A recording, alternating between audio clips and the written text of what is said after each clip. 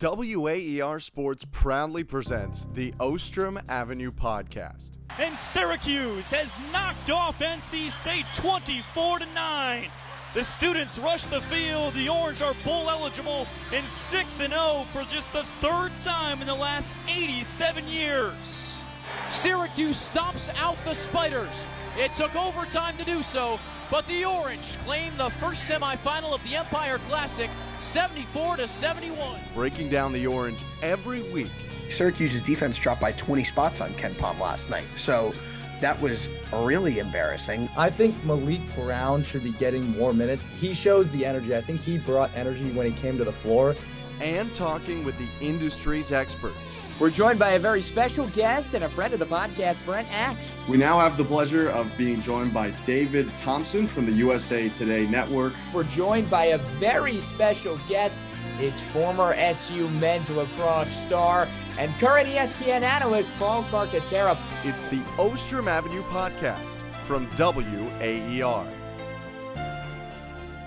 Hello and welcome to another episode of the Ostrom Avenue Podcast. Today is Thursday, November 9th. My name is Ethan Frank, joined as always by Jordan Leonard. Jordan, how are you doing?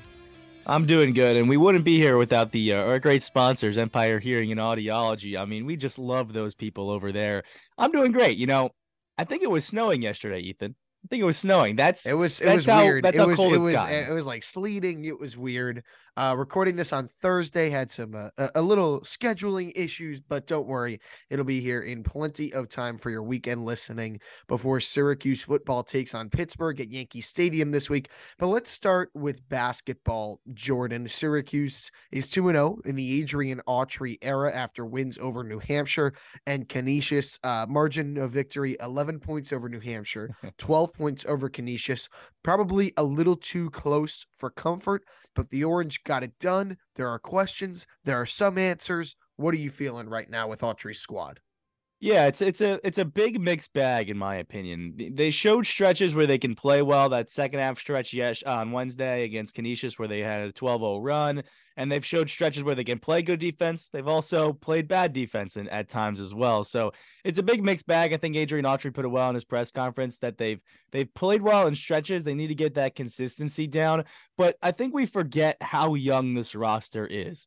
You have the 5 or 6 sophomores coming back, and those are really your guys that are playing a bunch of minutes that were on this team last year. So I feel like we forget how young they are, and that it's going to take a couple of games for them to get used to their sophomore season and kind of put those adjustments that they made in the offseason to 2023, but also get used to Adrian Autry's playing style. Last year, they come out in the 2-2-3 zone and they're running kind of that Jim Boeheim offense. Now they're adjusting to what Adrian Autry wants to do on a consistent basis. Yeah, you look at only 8 guys played last night, and Autry said that, he wanted to go deep into the bench. That did not happen last night, and maybe that's a product of Benny Williams continuing to be serving a suspension for a violation of team rules. He's now missed 1 exhibition and 2 regular season games.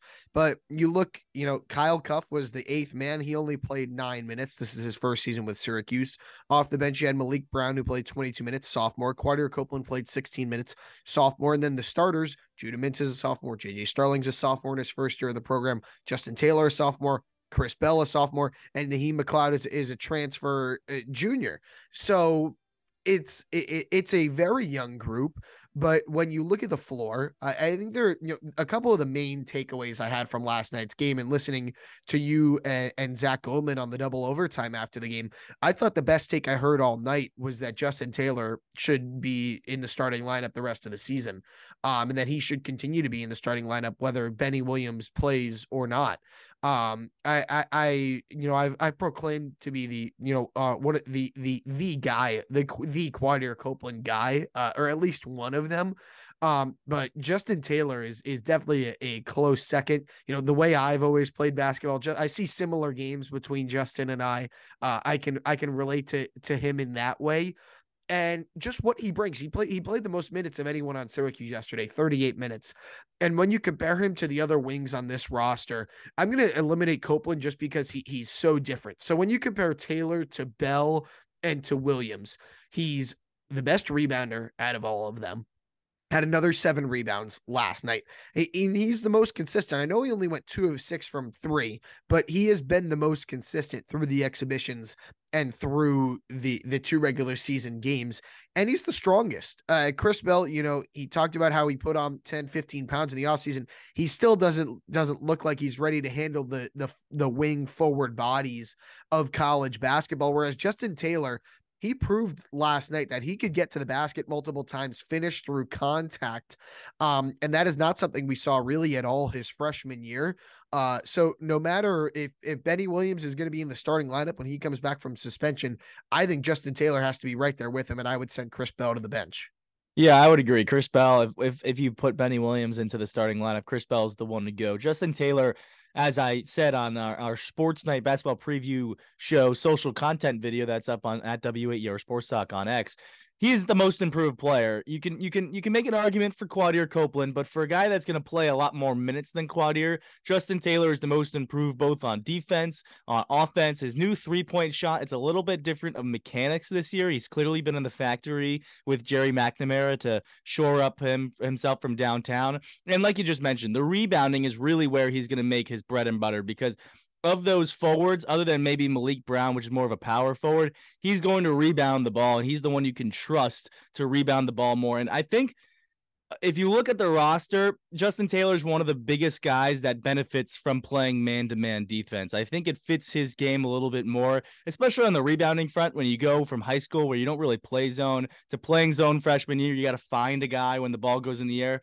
Now, when you're playing man-to-man, you already know where your guy is to box him out and go get that rebound.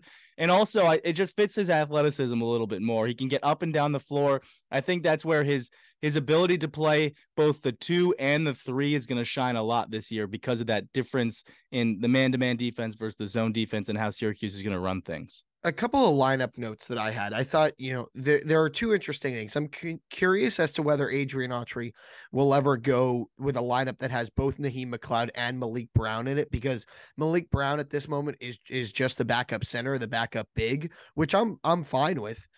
He played 22 minutes and McLeod played the other 18, but will there ever be a situation where he goes to both of them?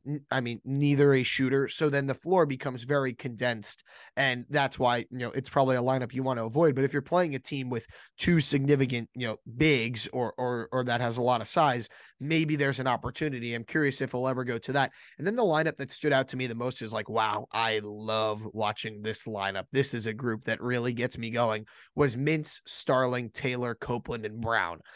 I mean, those guys got up and down the floor. That's the unit when Syracuse went on its best run in the second half and got the lead up to 20 at one point. And a lot of that was Judah Mintz just absolutely taking over the game. And finally, I was tweeting from our Ostrom Avenue podcast Twitter account at Ostrom Avenue Pod. And, Judah was visibly upset that he was not getting any calls, but he wasn't deserving of any of those calls. He was just flying into guys and trying to initiate the contact. He wasn't trying to make the basket. He was just trying to get fouled.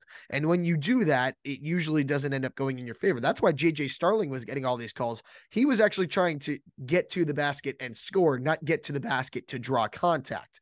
And then when Judah Mintz finally started going to the basket to score is when he started to get rewarded for those calls and why he was able to take over the game. But that 5-man group of Mintz, Starling, Copeland, Taylor, and Brown, I don't know if it's the best lineup Syracuse has, but it was the most fun to watch, especially last night.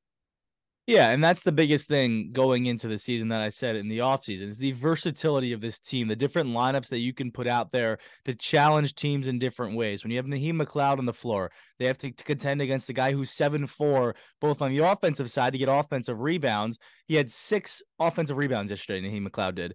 And then on the defensive side, he's going to block shots. He had 5 block shots. Yes, it's against Canisius, but 5 block shots in one game in 18 minutes. So you have a lineup where you can do that. You have that lineup that you just mentioned where you can get up and down the floor, tire a team out at the end of a half or the beginning of a half, really put them on their heels. So you can balance both of them. You can give teams 2 very different looks to really throw them off their game. And I think that's going to be what Syracuse needs to do consistently throughout this year. They don't necessarily have When you get to the ACC play, I don't know if they're necessarily going to be better than a bunch of the teams at the top of the conference, but if you can throw different lineups that puts them on their heels throughout the game, that's really going to be where Syracuse succeeds.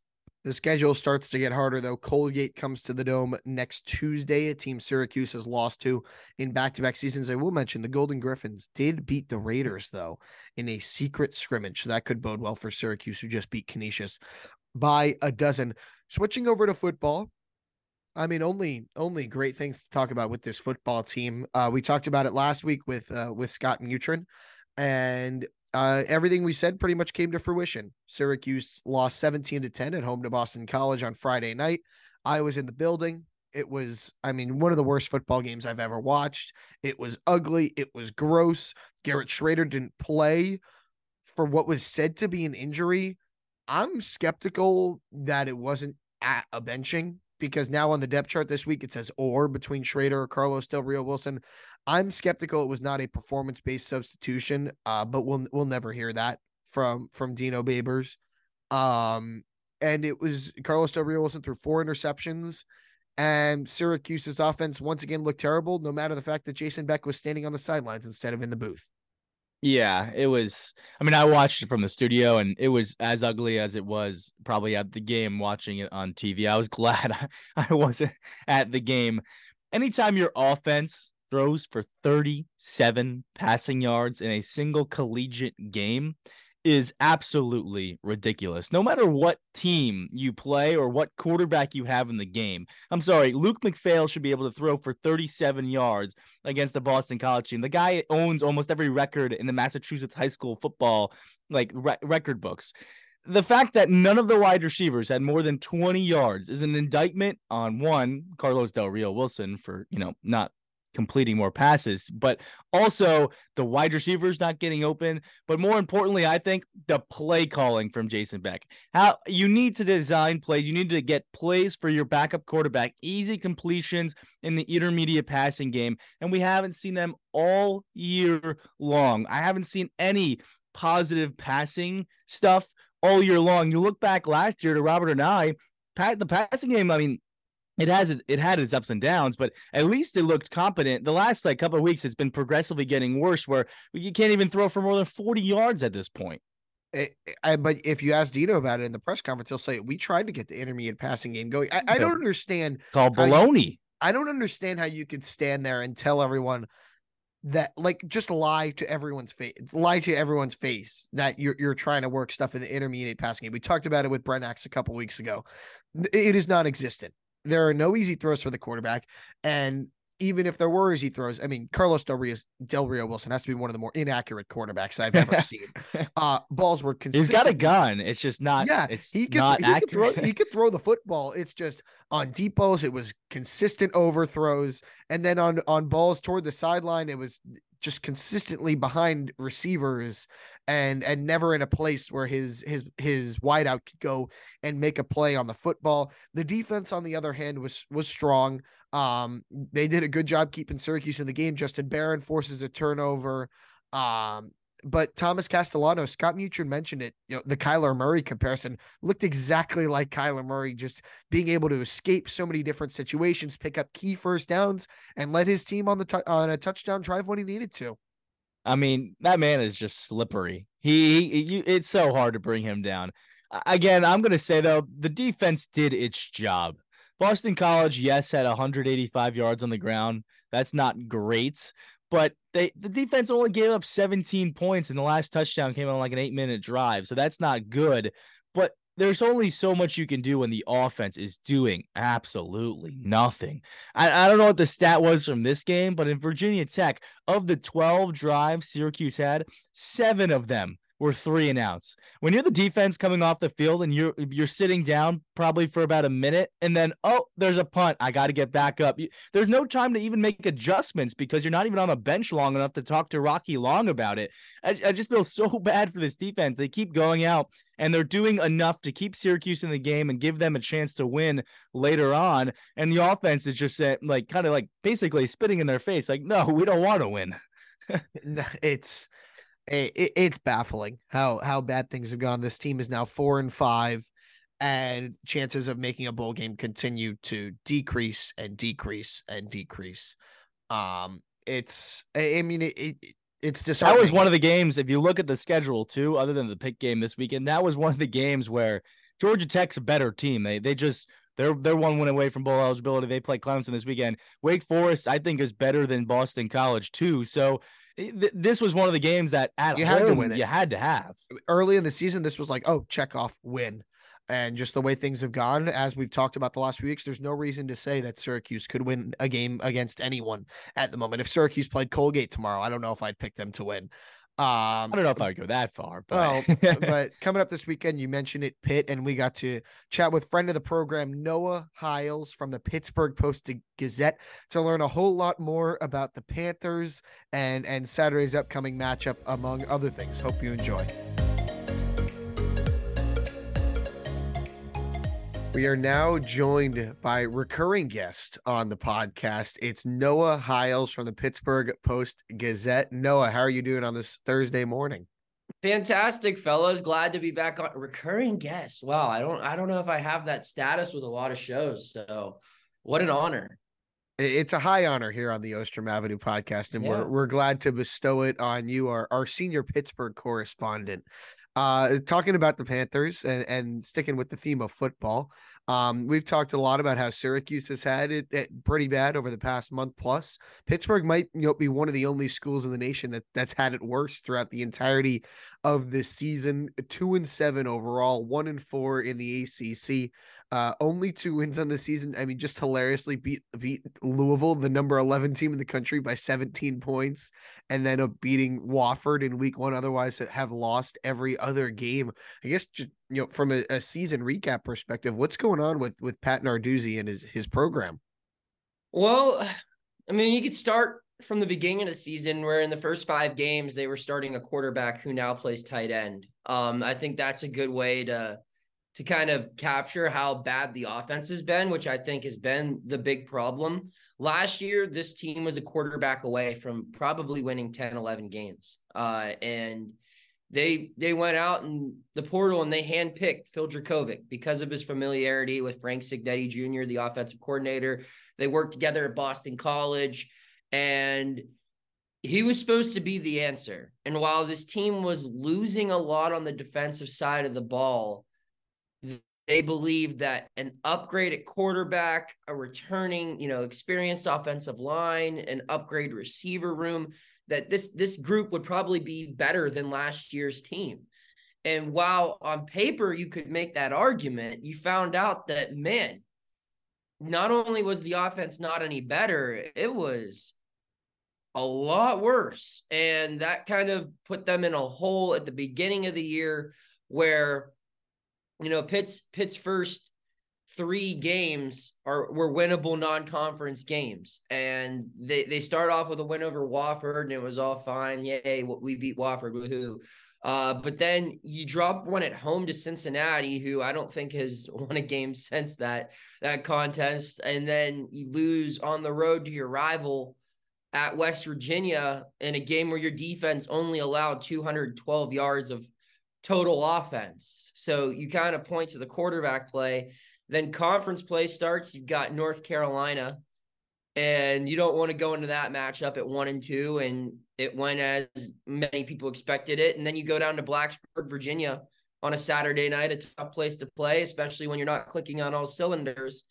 And just before you know it, you're 1-5 at the bye week. And that's the thing that I think defines this season is this was supposed to be a team where the offense was going to be better than the defense, which wasn't the case last year. And the offense has been one of the worst offenses in the country. So it's just been disappointing for a lot of Pitt fans, because this Dracovic story, it's been disappointing for me as a sports writer, because, you never want to root for bad storylines, right? You always want to cover a fun season. You want to have something positive to write about. And this Dracovic guy, Phil, he grew up in Western Pennsylvania. He's one of the best high school quarterbacks this area has seen in quite some time. And if you know anything about Western Pennsylvania football, I mean, there are a lot of good players who come out of here. And I mean, he went off to Notre Dame, and then he went off to Boston College from Notre Dame, and he comes back to Pittsburgh, and it was kind of like this perfect story, right? He's the missing piece to this program. Kenny Pickett's successor, really, filling the shoes that Keaton Slovis couldn't. And hometown guy, it's going to be great. He has the opportunity to play both Boston College and Notre Dame as two former schools. And the dude wasn't even a starter by the time those two teams came up on the schedule, because he got benched and moved to tight end, which was his own call, but just kind of a nightmare of a season, something that you do not see happen often under Pat Narduzzi. This is only the second time this team's not been bowl eligible under his tenure, and this is the worst start to a season Pitt's had since 1998, which I don't think either of you were alive for. So yeah, that's correct. Yeah, that's correct. It has just been a nightmare season for the Panthers. So I guess if you look at the year, obviously the 2-7, what happened in that Louisville win? Because Louisville's now top 15 in the country, beat Duke, and then Pittsburgh beat them by 17. So is there something that clicked in that game that showed some possibility for future success for Pitt? Yeah, first off, I'll say this. This team should be a lot better than 2-7. I mean, you can point to 3 games specifically where, you know, they had no business losing these games. And at worst, I think this team should be 5-4 right now, but I think a poor, job of coaching, I think a little bit, and just execution and, some tough breaks, and you are where you are. But yeah, that Louisville game, you got to look back in Narduzzi's tenure, this team always upset someone. You go to 2016 when they beat Penn State in the beginning of the season, and that was the reason Penn State didn't make the playoff. You go that same season, they beat Clemson with Deshaun Watson, and they went on to win a national championship that year. The following season in 2017, they're 4-7 in the final game of the year. They start this freshman named Kenny Pickett, and he upsets number 2 Miami to end the year. And there's been plenty of other examples. This team, say what you want about Pat Narduzzi, and he says plenty of things for people to say things about him, but he always gets his team going in these big-time games. I mean, you even look at last week. This team was down 10-7 at half to Florida State, and it was a close game all the way into the fourth quarter. So the Louisville thing, no, it wasn't a fluke. I mean, they came out, they ran toe-to-toe. Now, I will say Louisville had some injuries. They had an offensive lineman that ended his season in warm-ups. I think he tore his ACL, I believe. Jamari Thrash was playing that game with a wrist brace, which you don't typically see receivers do. I don't think they had their starting running back that game. So the Cardinals were banged up. But nonetheless, Pitt made the plays. That was the first start for Christian Veyer, Pitt's new starting quarterback, and he made the big throws needed to be made. And their defense was just immaculate in the second half. They shut Louisville out. They not only actually shut Louisville out, they outscored Louisville, because MJ Devonshire had a pick six, an 84-yard pick six that kind of put things on ice a little bit. So that's what you got there. It was the first time. I think they were playing inspired. It was off a bye. And that's what Pat Narduzzi does. When you think his team has no chance, they typically play their best football. It seems, looking at the margin of victory or defeat is a good indicator, even though it doesn't tell the full story of the game, of, how competitive you are. And, one score games can go really either way. And it's how you do in those one score games that determines how good you are over the course of a season. But interestingly, for Pitt, they've only had, 2 one-score losses this year. That'd be 6 to Cincinnati, 4 to Wake. Otherwise, it was double digits against West Virginia, 17 against Carolina and Virginia Tech, and then and against Florida State, and then the 51-point loss to Notre Dame.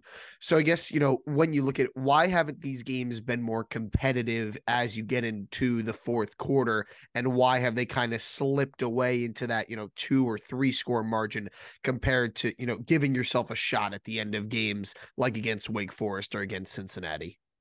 Well, I would say North Carolina and Florida State, it's just kind of cream rising to the top. Phil Dracovic, who actually did play well at quarterback against North Carolina, got hurt late in the first half. In the second half, just got away from the Panthers in that one. Florida State, it was just how many teams can really hang with Florida State for 4 quarters. The West Virginia one is deceiving. Like, if you go watch that game, and even if you look at the box score, a lot of people are going to ask, how in the world did this team lose by double digits? It makes no sense. But there's a lot of factors that have just allowed Pitt to underperform. I think one major factor has been penalties. They're the most penalized. Pitt is the most penalized team in the ACC. I just wrote a penalty analysis piece this week. 76% of their offensive penalties occur before the snap. They've been 26 false starts. That's a Syracuse special right there. 7 delay of games. And then on defense, 14% of the first downs they've allowed this year are from penalties. So when your offense is the worst in the ACC and you're giving away multiple first downs a game based off of your own errors, you're not going to win a lot of football games. And that's been the killer for Pitt. It's been in position to remain competitive, but then on top of maybe not being as talented as it was last year and having to deal with its own schematic struggles and errors, it goes and shoots itself in the foot with a penalty, and it turns a 3rd and 5 into a 3rd and 15, or it turns, a turnover on downs into a 15-yard personal foul first down. And things like that can make a close game not a close game. So I guess that would be the number one thing I'd point to, other than the obvious things where it's like, this team's just not that great this year, Moving over to the head coach, Pat Narduzzi, we've been having some of these similar conversations with Syracuse in terms of NIL and the transfer portal and how, as a football program, you compete in that realm. I think Pittsburgh, I don't know what they do on the NIL front for basketball, but they brought in a lot of guys in the transfer portal for basketball. What on the football side is Pittsburgh doing for the NIL and the transfer portal and that stuff? They're trying. You look at the guys they brought in some key play. This is the second season in a row they found their starting quarterback in the transfer portal. How many teams can say that? I'm sure a decent amount can, but Power 5 teams that in the last 2 years won 20 games, I don't know. That's a pretty rare thing. They just both happen to be big old swings and misses. So that's tough, but they've also made some other big moves for the portal. They brought in a starting receiver, Dejon Reynolds from Florida, and he has a couple of years of eligibility after this season. I think that was a big win. Their leading tackler this season, Donovan McMillan, a safety from Florida, was also a transfer portal guy. So that was good. What they really did this past year was they went and contacted all of the local kids who went elsewhere. Guys who are from Western Pennsylvania, and for one reason or another, they chose to go play in the SEC or go play at Notre Dame or anywhere else. And they said, hey, how's that working out for you? You want to come to Pitt? And their argument at the time was solid. We've won 20 games in the last 2 years. We're back-to-back seasons being ranked. We're not too far away from the ACC championship in 2021. And with this expanded playoff format coming up, Pitt's either been top 12 or been close to top 12 quite frequently in the last couple of seasons. So there was a lot of credibility to that argument. I think they were able to offer a decent financial opportunity to some guys. So they've been trying hard. They obviously haven't seen the success that the basketball program has had from quote unquote buying the team, as your former head basketball coach said in ESPN. But that's just how the portal works, man. Sometimes you hit, sometimes you don't. I will say that the other quarterback they brought in through the portal this offseason looks to be a really good player. Christian Veyer is the starting quarterback now. He came over from Penn State, a guy that Syracuse actually heavily recruited when he was in high school. And I think that this is probably going to be their starting quarterback for the next 2 seasons. People are really excited about him. So they're trying. They're not a team that's ever going to bring in more than 5-6 guys max. Narduzzi's obviously an old school guy. He wants to build his program from the ground up with high school recruits, but they're not afraid to go out and get somebody if they need to. So you would say it's kind of process over results for Pitt in the transfer portal right now?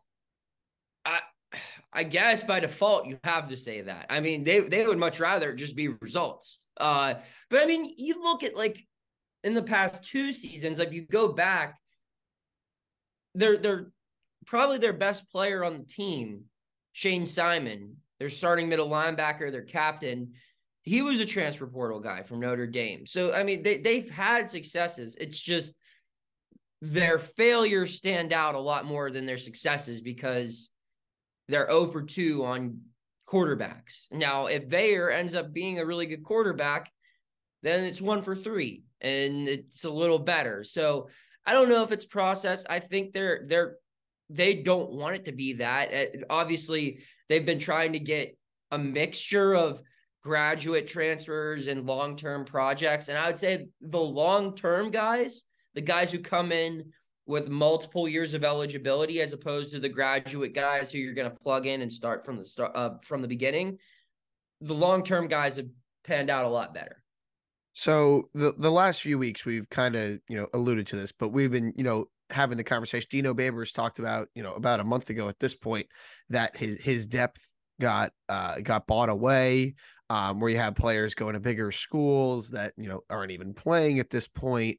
And it's just hard to replace that depth. And Syracuse played Boston College last week. We talked about it, BC and Syracuse kind of comparable, but it seems like programs that in the Northeast portion of the ACC, Pittsburgh, Syracuse, Boston College, that the Panthers and the Eagles have been two that have kind of figured out how to be a little bit more sustainable and competitive at times compared to Syracuse.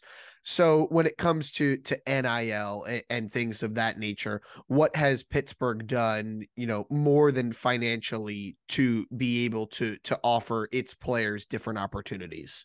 Well, one very unique thing at the start of this year, Pitt's collective, or its preferred collective, Alliance 412, they struck a team-wide deal. So every player on scholarship gets something. And I'm not sure if other programs, especially like ones in the same sentence, the Syracuse, the Boston College, are doing that. I think that they're more focused on taking care of the top end guys. And sure, they might have a little something for the smaller guys, but knowing that, hey, I'm a 3-star guy, they pretty much tell me that I'm going to come in here in redshirt as a true freshman, knowing that despite all of that, you got a little something coming your way, that means something to it. And I think that helps player retention a lot too. If you look, what's ironic, because Pitt probably has the most notable player departure because of NIL in the history of college football, Jordan Addison leaving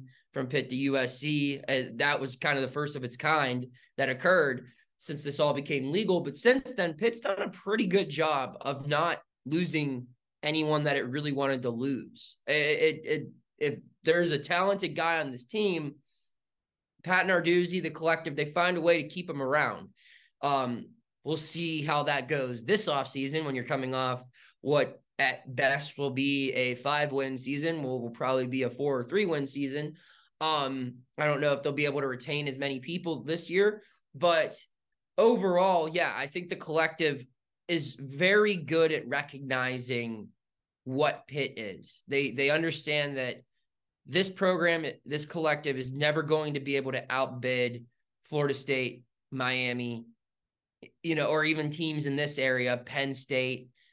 But what it can do is it can solidify a core by paying these guys young, kind of like in baseball, where if you're a small market team, what do you do to remain competitive? You got to lock up your talented players early on. And by doing that, by taking care of them as soon as they get on campus, you're able to establish a good relationship, build that trust.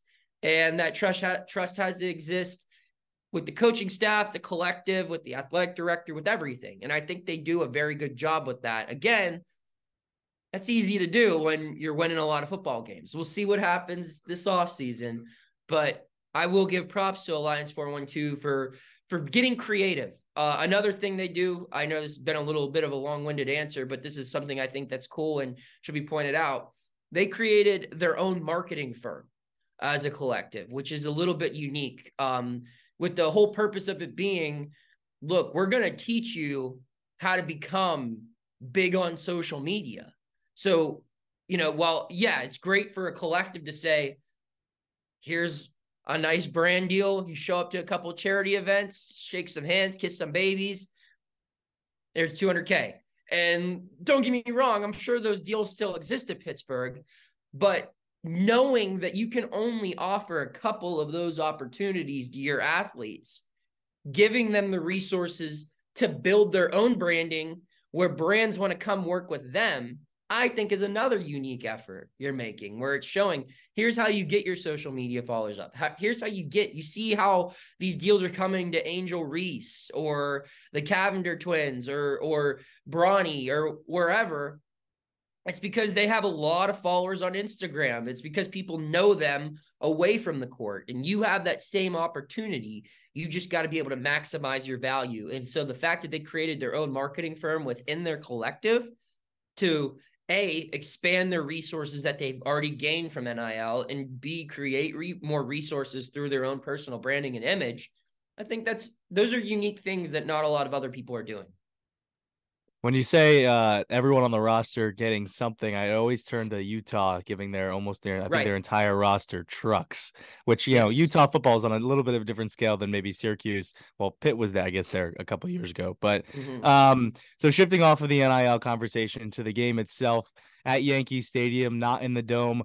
What is Pitt's feeling of it being at Yankee Stadium versus the JMA Wireless Dome, and just at the game specifically being against Syracuse? Well, first things first, Pitt's done pretty well against Syracuse. If you look at the matchup history, you could call it a rivalry because they played for a long time, but it's been a very one-sided rivalry.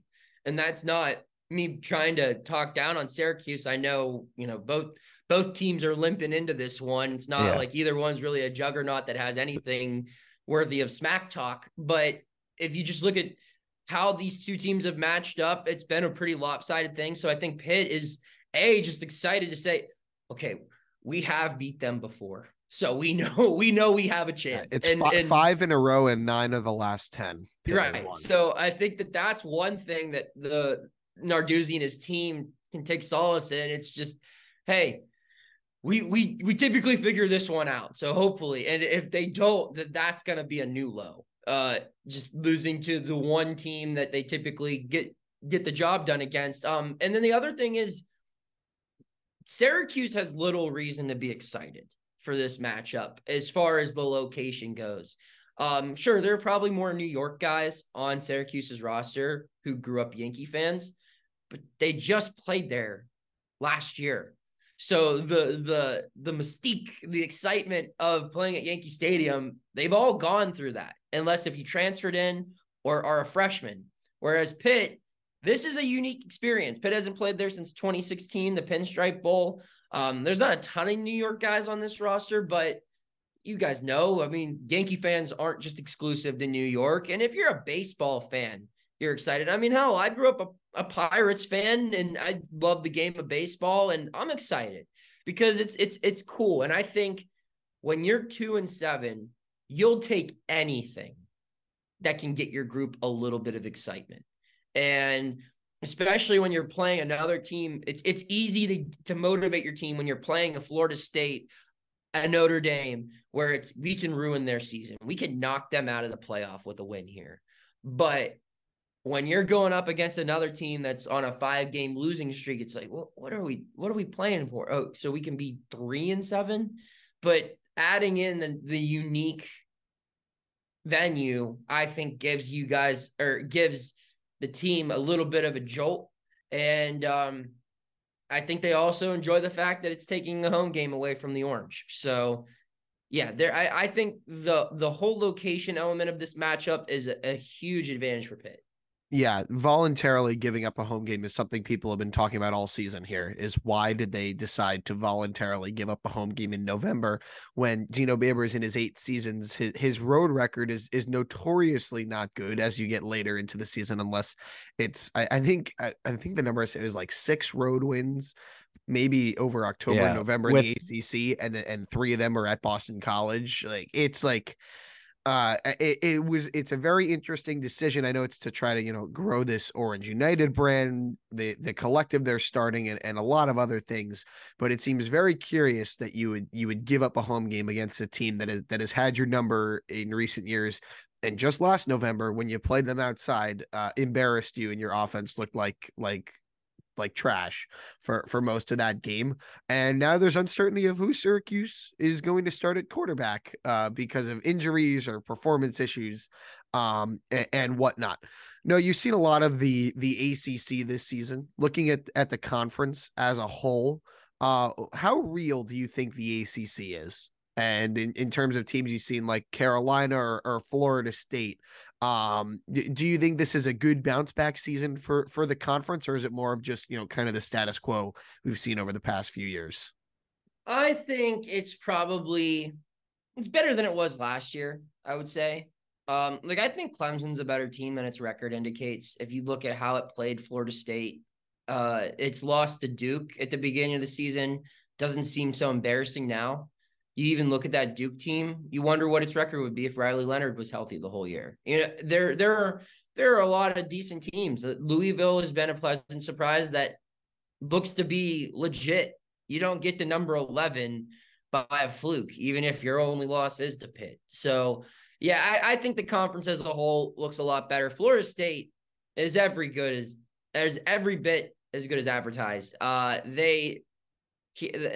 That team came in here without its 2 starting receivers. Obviously, it was a close game against Pitt, but just looking at them warming up, you're like, oh, this is a different type of caliber opponent. So yeah, I think the league as a whole is in a decent spot.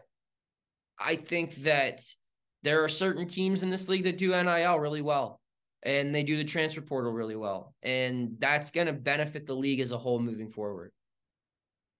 So obviously we haven't talked to you in about a year, and the league has expanded since then, adding Stanford, Cal, and SMU. From your Pittsburgh perspective, what are the opinions on conference expansion in the ACC? Are you excited to have Stanford, Cal, and SMU? And I don't know if you can call it the Atlantic Coast Conference anymore, but the All Coast Conference? Buddy, I'm excited. Are you kidding me? I get to go to California. Why would I not be excited about that? I don't think. Who's on Pitt's schedule next year? Their only road game, it's I think Stanford's coming here or Cal is coming here, okay. But they go to SMU. So, and then for basketball or whatever, yeah, sign me up for more road trips. I'm all for it. I'm not paying for it. I get paid to go on vacation. That's sweet. And all I do is write a couple stories. I would do that anyway. This is awesome for me. Overall, logistically, I don't think it makes a ton of sense. And I don't think I'm the only one in that boat, but was it a move that needed to be made? Possibly. It certainly adds more revenue to the grant of rights, which is what everyone was crying about this summer. Ironically enough, the 3 people who were crying most about it seem to be the most upset about this move. And I will say one thing that the ACC should be commended on is they've made this as little inconvenient as possible for the original member schools. The fact that you only have to take 1 trip out west every 2 seasons is big time. That's something you didn't need to worry about now, because that's no different really than just scheduling like Oregon in your non-conference. And I even think for basketball, being able to just go out there for 1 week, you knock out Stanford, on a Wednesday, and then you play Cal on a Saturday. That's not so bad. They've made it very manageable. Now, who it's not manageable for, in my opinion, are the 2 West Coast teams, Cal and Stanford. I don't know how in the world you recruit people to sign up for that travel schedule, but that's not the problem for these member schools. They just wanted more money, and they got it, and it came at very little inconvenience overall, I think. So you mentioned basketball there. I think we talked enough football. Let's do a little bit of basketball before we wrap up. I know, we were talking a little bit earlier. I don't think the question is, if Pittsburgh fans are ready for basketball to start. It's, how excited are they for this Panthers basketball season after the success of last year? A dominant 100-52 win over North Carolina A&T in the opener on Monday night. So what are the expectations for Jeff Capel's squad here this season, and how ready are these fans to continue to back the Panthers after the success of last year? Oh, I mean, everyone at Pitt, from people in the athletic office to people who cover the team to fans and everybody, it's basketball season, and it should be, because this is a team that fans should be legitimately excited for. Now, do I expect that the Panthers will win the ACC this year? No, but last year's turnaround was huge for Capel's program. If you look what he inherited from Kevin Stallings, it was the worst basketball program in the ACC. And it took him a while to build it up. But for them to get to the tournament last year in the fashion that they did, it was really exciting to cover. And this year, it's about building something sustainable, because those veteran guards who were all brought in one way or another through the portal, they're no longer around. And there's really only one senior on scholarship on this team. So everyone else is going to be back theoretically next season. So if they can have a good year and get back to the dance in 2024, it's not just a one-year fluke anymore. It is basketball's back at Pitt. And that's been something that this city's really been missing. When I was growing up, Pitt basketball was the hardest ticket to get in town. And this is when the Penguins were winning cups with Sidney Crosby. This is when the Steelers were in the height of their powers with Ben Roethlisberger and Polamalu. And, everyone could get tickets to a Pirates game. But yeah, this was the toughest ticket in town, was Pitt basketball, with the Big East and Jamie Dixon and the Oakland Zoo. And that went away, and a lot of people just assumed it was never going to come back. And the fact that this team has legitimate talent returning, it brought in 2 solid players from the portal, and it had a top 25 recruiting class headlined by a kid who dropped a triple-double in his first career collegiate game Monday at point guard. There's a lot of reason to be excited. And again, I'm not sitting here saying they're going to go toe-to-toe with Duke, or they're going to pull a Miami and go to the Final Four. But back-to-back tournament appearances would be the major, major thing for this program. And I think it's well within reason to expect it. You mentioned a lot of the turnover. I'm looking at the roster real quick. Blake Hinson and my guy Federico, and then the Graham twins look like to be the kind of the main returners. Mm-hmm. Who, you mentioned the triple-double. Who on this roster are you looking forward to most to seeing this season that maybe Syracuse fans didn't see last season? That's the guy you got to focus on. His name's Carlton Carrington. He goes by the nickname Bub. That's what we all call him, Bub Carrington. This is a guy that I do not think will be a Pitt for 4 years. I won't be shocked if 1 or 2 years from now he's playing in the NBA. He's 6'5". He's long, and he was someone that stood out. They went to Spain this summer, and he was starting at point guard in Spain, and we're like, really? Carrington, interesting. Because I think he was number 92 in the country in the top 100 ratings. A guy who's 1 spot ahead of him is also on this team, Jalen Lowe. So we were kind of wondering how that guard rotation would work, because Dior Johnson's no longer around, and he was supposed to be the starting point guard. But for Carrington to come in, and we got a couple of open practices where we got to watch, and I remember looking at a couple of writers saying, like, that kid looks pretty good. I'm interested to see how he does. And then they had a scrimmage against Georgetown that was closed off, but you look at the box score and you're like, this dude put up numbers. And then you saw the scrimmage against Pitt Johnstown, a Division II team, and he looked really good in that. And we're like, oh, okay. And then when it starts for real, I don't care who you're playing. If you get a triple-double, that's a really, really impressive effort. And it was a very smooth triple-double. He assisted the first 4 baskets of the game. I think he had 7 rebounds before halfway through the first half. And his impact's just everywhere. And it's not like a Russell Westbrook triple-double where he's like hunting for boards. He's forcing assists. he really only did that on the final assist of the game because they were telling him to do it. So he's someone that I think can be probably one of the better guards Pitt's had since the Jamie Dixon era. And even in that era where you had a lot of really talented players, he has the ceiling that I don't think many Pitt players have had. And it's kind of fun because he probably wasn't even the headliner in this recruiting class, but man, does it look like they have someone special at point. The Orange and the Panthers match up twice this year, as they do every year. Tough timing on both of the games, I would say. They play in Syracuse right before New Year's, so there'll be no students on campus for that game. Very similar when they played last year. They played December 20th. Pitt, swept the Orange last season. And then they play just a couple of weeks later at the Pete on January 16th, it is, I believe, which I think is right after Martin Luther King Day. So people should be back on the Pittsburgh campus, I would imagine, for that one. And Pitt absolutely stomped Syracuse last February in the Steel City. Noah, any departing thoughts before we let you go? I feel like I have to ask you about this Diamondbacks hat you're wearing. Yes. You outed yourself as a Pirates fan, but you're here wearing a Diamondbacks hat. What's that all about? So one of my best friends from college, you guys are college radio buddies. My college radio buddy works for the Arizona Diamondbacks. So when I went to a Diamondbacks game this summer, and he took me through a tour of their front office, and I saw this hat. This is what they give their interns, class of 2023. And I said, I'm taking this. And he said, go for it. So I grabbed it. And, I have a lot of where I went to school, Mount Union. It has a really good sport management program. I have friends that work in front offices all over the country. So I've got a lot of Detroit Lions gear because one of my best friends works for the Lions, and then another one of my best friends works for the Diamondbacks. So early on this year, put a nice little future on them to win the National League. And I've been a big fan of their run all October. I watched every single game, and I was tweeting about it, and it was really cool. And it's cool to find a random team to root for, and that team goes on a run.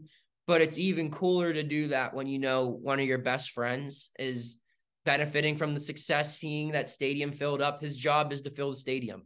And to see that place packed and rocking like it was in October, it was really special for me. So, yeah, I try to wear this hat anytime I can give him a little bit of a shout out. So I wore it all October. Also, it's early morning. My hair is kind of a mess. I just grabbed this because it was nearby. But I do like to give my boy AJ Jollio a shout out. If you ever need Diamondbacks tickets, he's the one to go to. Well, that's a great story. We're all wearing hats this morning. I wore my Chargers hat because they got a big win over Jordan's Jets this week. But there you go. It's a hat morning, especially here in Syracuse. Noah, where can people find your work, read your work ahead of Saturday's game? You can follow me on Twitter @_Noah Hiles. That's NOAHHILES. And you can read all of my work at post-gazette.com.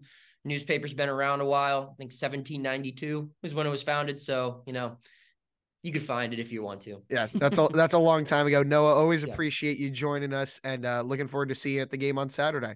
Absolutely. See you guys there.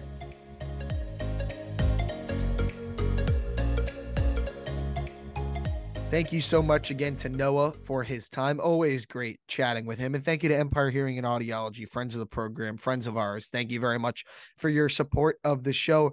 A lot of interesting things he mentioned. I got to touch on some basketball there at the end, which I know excites all of us because we could not be more ready for basketball season. So, Jordan, based on what Noah was talking about, how do you see Saturday's game playing out? It's going to be a baseball score. There's a reason this game's at Yankee Stadium. I could see like a 9-3, a 9-6 game. And no, not the legit awesome game that Alabama and LSU played like a bunch of years ago when it was 9-6. A really ugly 9-6 game is how I see it going. I mean, both teams' offenses are atrocious. The defenses are better than average, but they're not great. So I just think it's going to be an ugly game to watch. It's so gross. It's disgusting. I wonder what the weather's going to be like. Checked it. I don't think it's going to be like raining or snowing, but I think it will be in like the 40s or the low 50s. So I don't think it's going to be warm.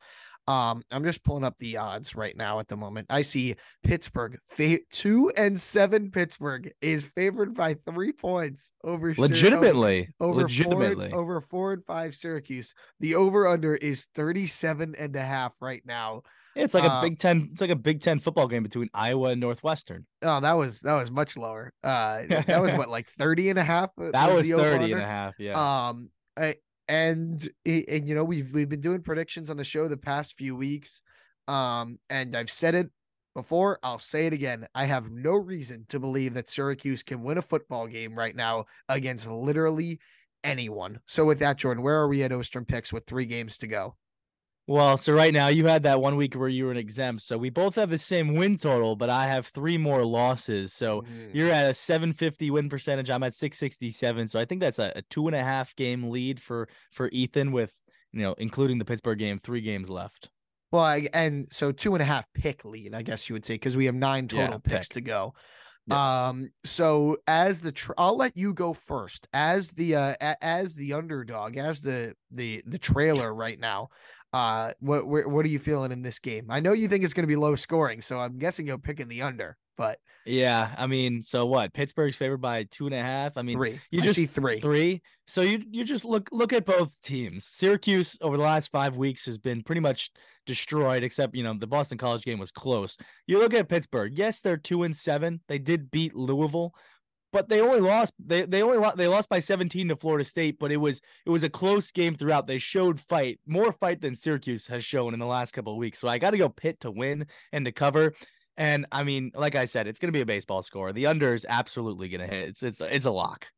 I'm also going to take Pitt. I wish it was 2.5. I could totally see them winning by 3 points in this game, but I'll take Pittsburgh to cover, to win, and the under as well. It just makes so much sense. So it's a baseball score. Do you think there will be any famous Yankees at this game? Since the game's being played at Yankee Stadium. I mean, you know, if they're paid to go, maybe, but I mean, if you look at both these teams, if I'm a famous Yankee, I don't know if I want to go watch this football game. But are there any Yankees that went to Pittsburgh or what? Definitely not. Well, they wouldn't have gone to Syracuse. Definitely wouldn't have gone to Syracuse. I don't think so. Garrett Cole used to play in Pittsburgh.